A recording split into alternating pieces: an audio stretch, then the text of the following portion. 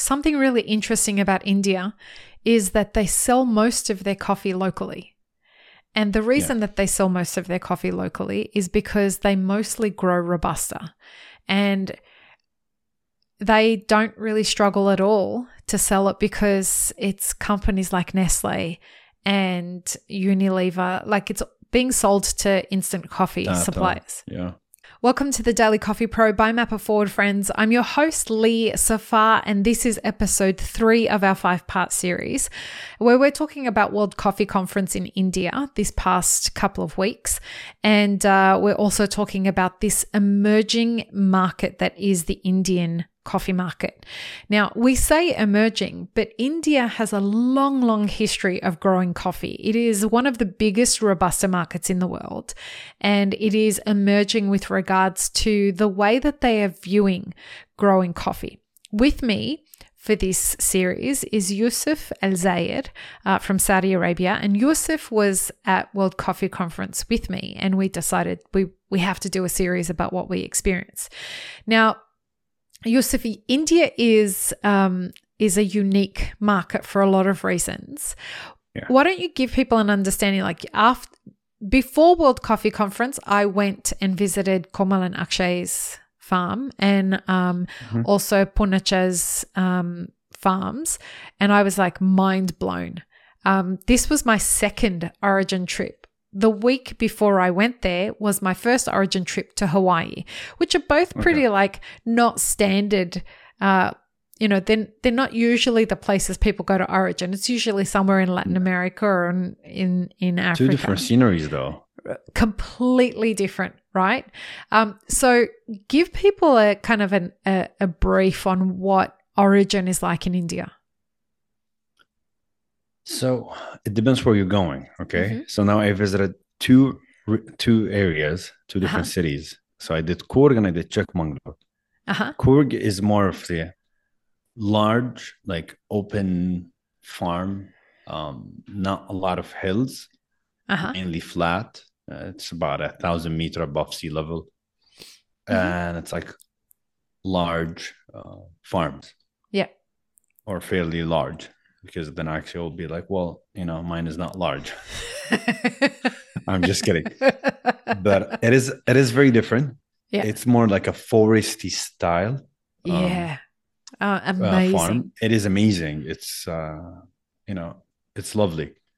It rains a lot, humid, and it has a lot of shades. Yeah. Comparing to other origins. Yeah. But then when I went to Chikmagalur, that was a bit different. That was more of a 1,200, 1,400, 1,500 meters above sea level. It's more of a hilly one. It's also forest-like, but it has more mud. Like when it rains, so like you will have to be careful going up and down. Yeah, wow. It is quite different. And you were at Himu's farm when you were there. Yeah. Krishna. Shout out to Himu. Himu. Yeah. He was a great host. Legend. And, he kept telling me, like, tell Akshay, buddy, come to the mountains. So when you look at the farms that were in Chikmagalur, what was the elevation and the incline, was that the main difference between the ones in Coorg? I would say yes. Okay. And the style of planting is different because, right. Well, of course, because it's a higher elevation, it's going to ripen later, right? Right. Because so that's one. So you will have the different ripen timing times. Differently. You will have the more hilly side of it. A bit harder to maintain because you have coffees that are growing like in a steeper areas, so you would probably not touch those, or you'll have hard time touching them, and it is exposed to different environment. Do they grow mostly Arabica or Robusta in Chikmagalur? From the farm I visited, was mainly Arabicas because that's the only farm I visited. Right. I passed by a lot of few farms, but it was Himu's farm was Arabicas mainly. So, folks, something really interesting about India is that they sell most of their coffee locally. And the reason that they sell most of their coffee locally is because they mostly grow Robusta. And they don't really struggle at all to sell it because it's companies like Nestle and Unilever, like it's being sold to instant coffee suppliers. Yeah. Folks, our first on-demand workshop, How to Become a Coffee Consultant, is now available for you to learn at your own pace for just €50, and it comes with a certificate upon completion. Go to mapperforward.coffee/workshops or click the link in the show notes for more details. Support this podcast by supporting our sponsors. Tata. So the coffee, because it sells for the C market price locally, very quickly, commercial grade. At a high price. Right. It's quite high. You know why? Why? Well, one of the reasons is because they have 100% importing tax duties or tax on importing green beans from outside, because it's part of their, I guess, to protect the economy. Their market. Right. Yeah, their market. So growers mainly sell and focus on the Indian market. Well, there is that's the other thing I was going to say, is that they have such a high consuming, like every cafe that you speak to, every roaster that you speak to, they're roasting Indian coffee. A Starbucks, which is co-owned by Tata, majority owned by Tata over there, boasts that it only serves Indian coffee. So it's a selling point. They position it as a selling point, but the reality of it is it's prohibitive for them to use any other coffees because of the duties and taxes that they have to pay to import those coffees. So it's very, very interesting. But I also think that the general population of India is proud. They're proud people of their own product. I think the culture in general, like, we grow this. I've been doing this for 4th generation. Yeah. I said, like Shravan, he was selling he was using his own coffees at his roastery. He was not selling abroad. I think he sells to other people, but he still supply his roastery, and he's proud about it. He's happy. Like he was a very passionate person to speak about his espresso, and he was making it to us. Right. Even though that first brew was bad. And then when he tasted it, he was like, that was a bad coffee. But the second one was fantastic, Shravan. Yeah. You bastard. I can't believe you said that. He's going to kill you when he sees you. I'm glad when he drank it, he's like, dude, that's a bad coffee. Bring it. But we came into him like right when he was setting up his booth. Like he was that bus ride. Dude, that was after the bus ride.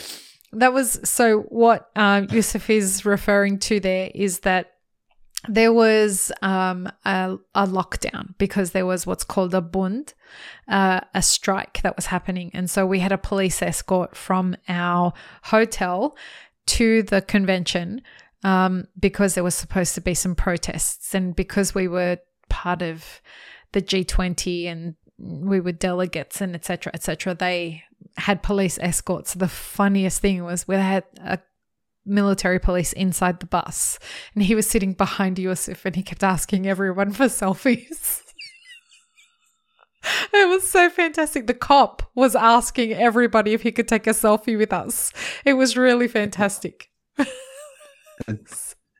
Yeah, and then we did take a selfie. That was a funny one. Yeah. So, but yeah, we went to Shravan after that. And then it was like, oh, dude, like, you're here. I haven't started, but I'll make you something. So that was nice. And we went back the next day. Exceptional coffee. Like, the beautiful thing is how proud everybody is of what they're doing. They're trying to do better. Mukul is a 5th generation or 6th generation coffee producer. He didn't know anything when he came into it. And he was telling me when we spent some time talking how deeply passionate he is about everything that he's doing now. Like, and that was something that I found really beautiful. Like, nobody's doing this just to strip pick and sell their coffee. None of the people that we were hanging out with. So no one from South India Coffee Company, Himo, Mukul, like none of the people that we were around were actually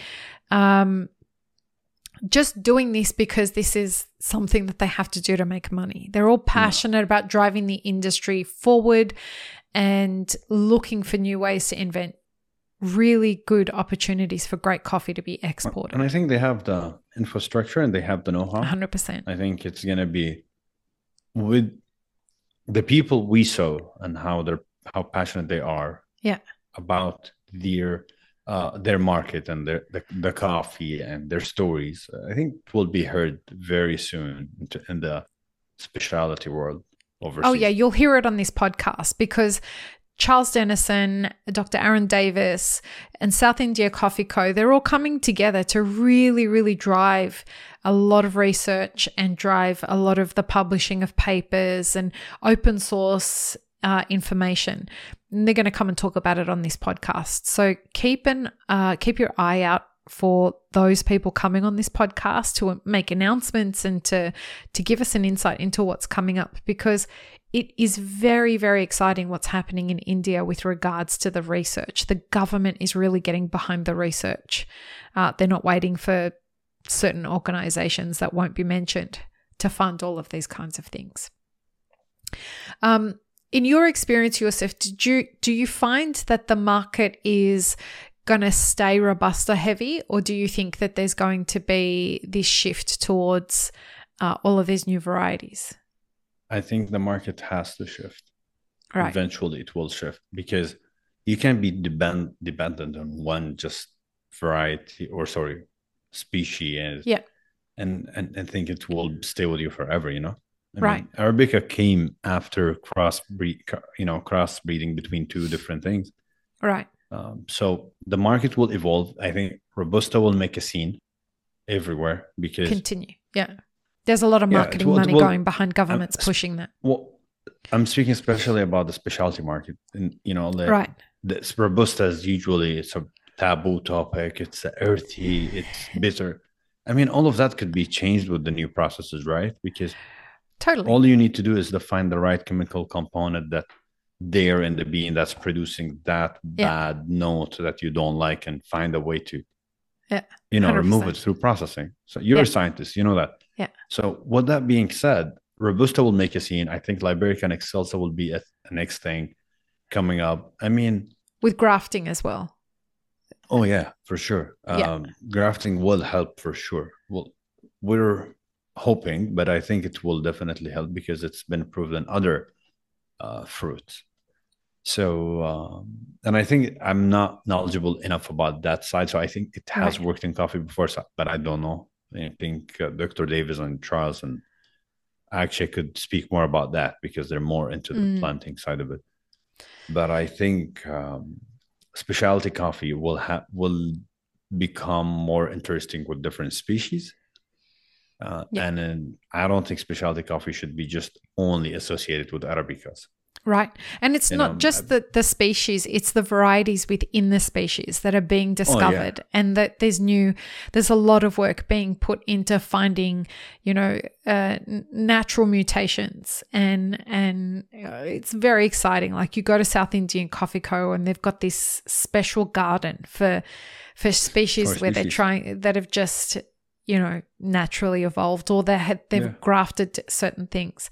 Another thing that I found when I compared the two different origin experiences, the thing that was very, very interesting to me in India was you'd walk into a shade-grown crop of Robusta and it felt like you were like these really tall shade trees,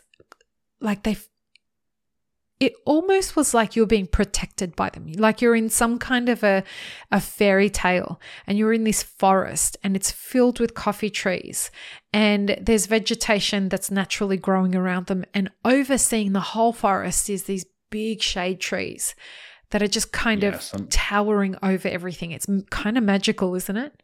Yeah, some of those trees are like hundreds of years. Yeah. Like you look at the trunk and you're like, the trunk, right? Yeah.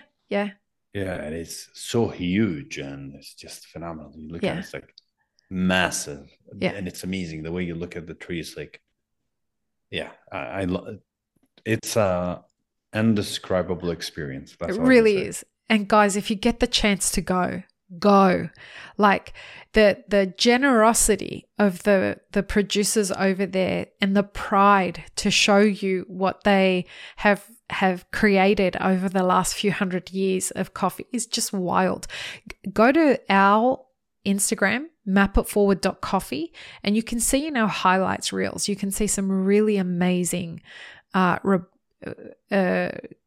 not only Robusta farms, also Arabica farms, but what you do get to see is farms that are like really well kind of put together, and then you get to go into the jungle and jungles that are owned by producers where everything's just kind of planted and left to kind of grow as it is around. Like you can't describe it. You just got to go and see it. You know, you walk through the jungle, you're covered in leeches, there's pepper trees everywhere because they co-plant. It's something spectacular to see. And even if you've been to Origin, if you haven't been to India, this is something that you've got to see. It's kind of wild. Yeah, and it is a bit different. I visited Origins in Guatemala and El Salvador. It's very different. Yeah. It's one of a kind. And the exciting part about it is that as you get this new generation of producers who are 5th and 6th generation, they really are leaning very heavily into specialty. And what you're starting to see is they are building a local economy for specialty consuming businesses, so roasteries and cafes. And this is where like you meet someone like Matt from Blue Tokai and you get really, really excited about the future. And even Shravan, you get so excited about what they're building that it's just going to have a whole new kind of expression of specialty coffee, kind of similarly to what's happening in Dubai and Saudi with regards to specialty coffee. Because where you guys are starting and where India is starting is what it took us 30 years to build. So your starting point is kind of what we've done over 30 years, and you guys are going to take it in a whole different direction. So that's what we're going to talk about in the next episode, folks, is this emerging consumer market that's happening in India. So join us for that. Peace, love, and peanut butter. Have an amazing rest of your day. Thanks for tuning in, friends. There are 2 ways you can support this podcast. Firstly, become a paid member of our YouTube channel. Secondly, you can join our Patreon for as little as $3 a month. Both have options for exclusive ad-free content and early release content. Don't forget to subscribe and share this podcast with your friends. The Daily Coffee Pro is produced by Map It Forward, and the music you're listening to is called Run, Run, Run off of my album Laundry After Midnight. To get older episodes of this podcast, as well as more information on Map It Forward, head to mapitforward.coffee. You can find links and more information in the show notes below.